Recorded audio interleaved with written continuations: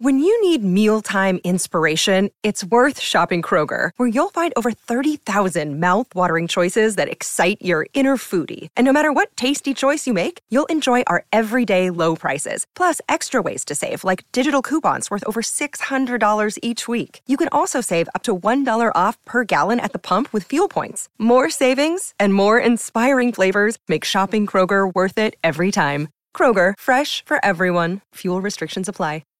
Hey everyone, Craig Baird here. Before I begin today's story, I want to take a moment and ask that you check me out on Patreon at www.patreon.com/CanadaEHX. There are several tiers with great benefits, from ad-free content to t-shirts and other cool stuff. And I have plenty of wonderful merch in my store, and the link is in my show notes.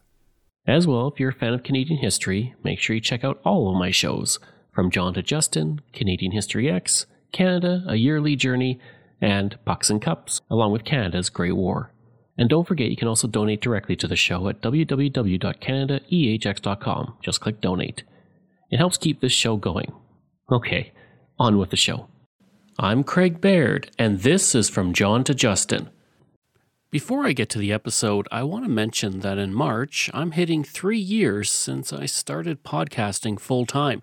And I want to do a Q&A episode, so I'll answer questions about Canadian history, about myself. Just email craig@canadaehx.com.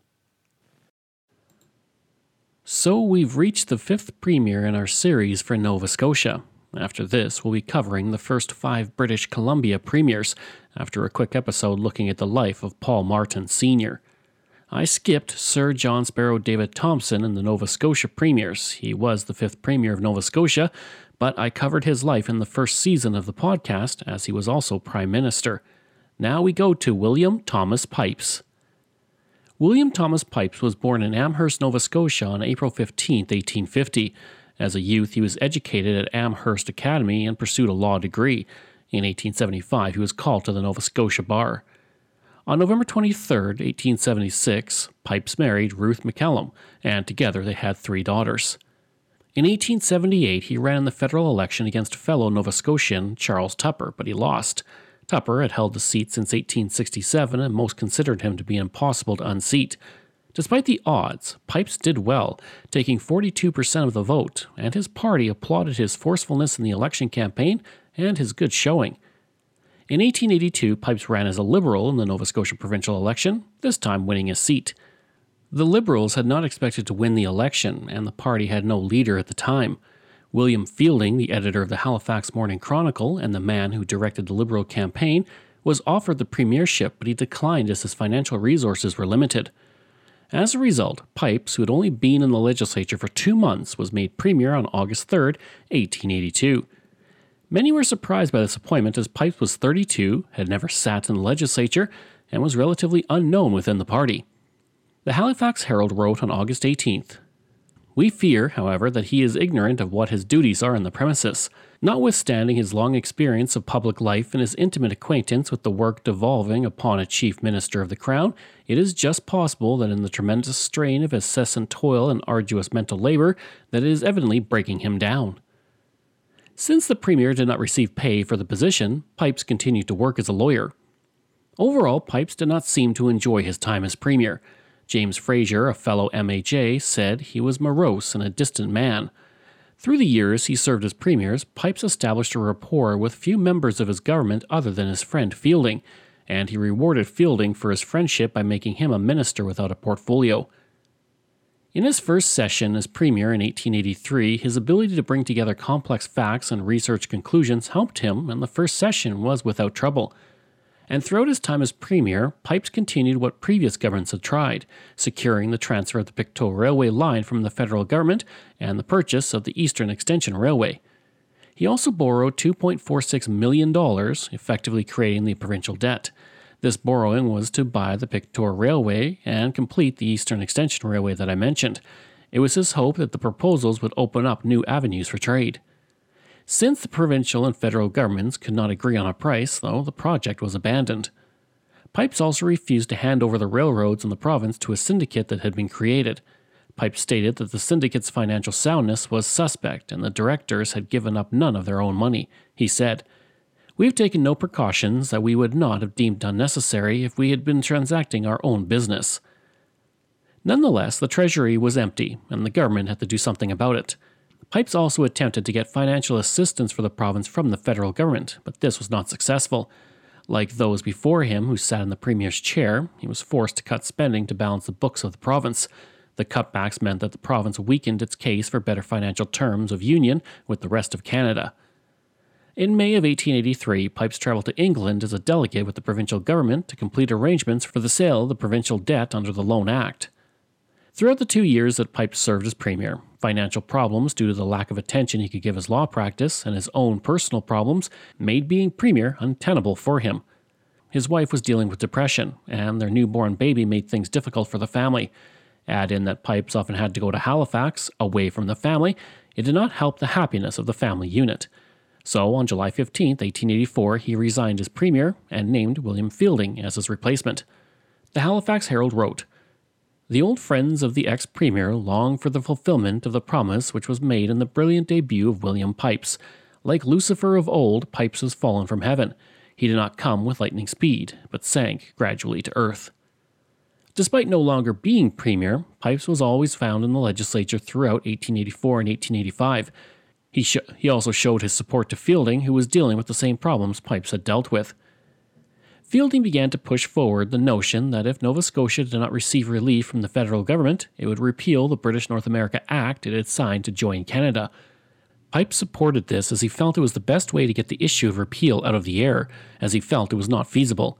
The repeal legislation went through in 1886, and Fielding began to talk about annexation with the United States. The resolution was carried 15-6, and in 1886, Fielding won a majority due to the repeal being a major issue. By this point, Pipes did not support the repeal nor annexation with the United States, and he chose not to run in the 1886 election, and his friendship with Fielding collapsed. Pipes would refer to the campaign to leave Canada as the putrid carcass of repeal. Later, in 1887, Fielding came to Pipes to ask for a loan of $1,000 on the security of a life insurance policy. Pipes refused this after learning he had made a similar request from others. In 1887, Pipes attempted to get back into politics and once again ran against Tupper for a seat in the House of Commons. Once again, he lost. The Halifax Herald wrote, "William T. Pipes has been nominated as the Grit candidate for Cumberland County. He is no repealer. It was within the memory of people still living that Mr. Pipes said that no political party could thrive on the putrid carcass of repeal." In 1891, Pipes was offered a vacancy on the Legislative Council by Fielding, but he turned that down, and for the next 2 decades, Pipes practiced law. In 1894, when the Liberals did not contest a by-election in Cumberland, Pipes wrote that the party leaders were only leaders in name, and that the party was dumb as oysters. Fielding then called Pipes mutinous. Pipes responded by saying, "How could you be mutinous to attack those who throw away electoral success on the topic of repeal?" Fielding responded by saying Pipes was simply growling and grumbling, and that he should stop finding faults and work with the Liberals. Later that year, Pipes lost his wife, and he fell into a deep depression for months. To help him, George Murray, the new Premier of Nova Scotia, appointed him as the government leader in the Legislative Council in January 1898. He spent the next 9 years in the upper house and chaired a committee on government bills where he was able to use his legal expertise.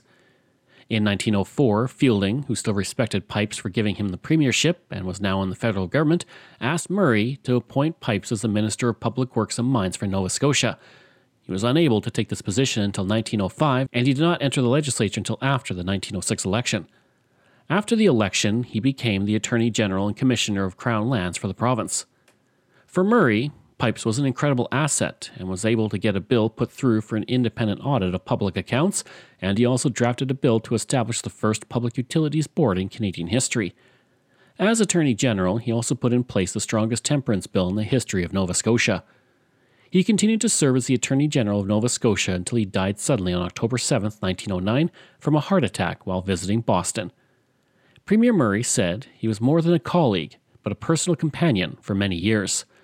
The Amherst Daily News said, "His fine physique, his magnificent presence, his convincing and forcible manner of speaking, combined with material that was logical and full of meat, won the attention of listeners." A Justice Graham stated, He will be very much missed, not only because of the high position to which he attained, but because of his ability in our profession. I think he possessed all the essential qualities of a good lawyer. He had a remarkable gift of eloquence, and he measured his words notwithstanding his eloquence. I hope you enjoyed that episode and my look at William Pipes, and that completes the first 5 premiers of Nova Scotia. We're going to move on now to British Columbia, but as I said, we're going to do an episode next week about the great Paul Martin Sr. Information from Canadian Encyclopedia, Biography, Wikipedia, Halifax Herald, and the Montreal Gazette. If this is your first time listening and you like what you heard, please take a moment and give us a 5-star review to help other people find these amazing stories. And there are so many you can sink your teeth into.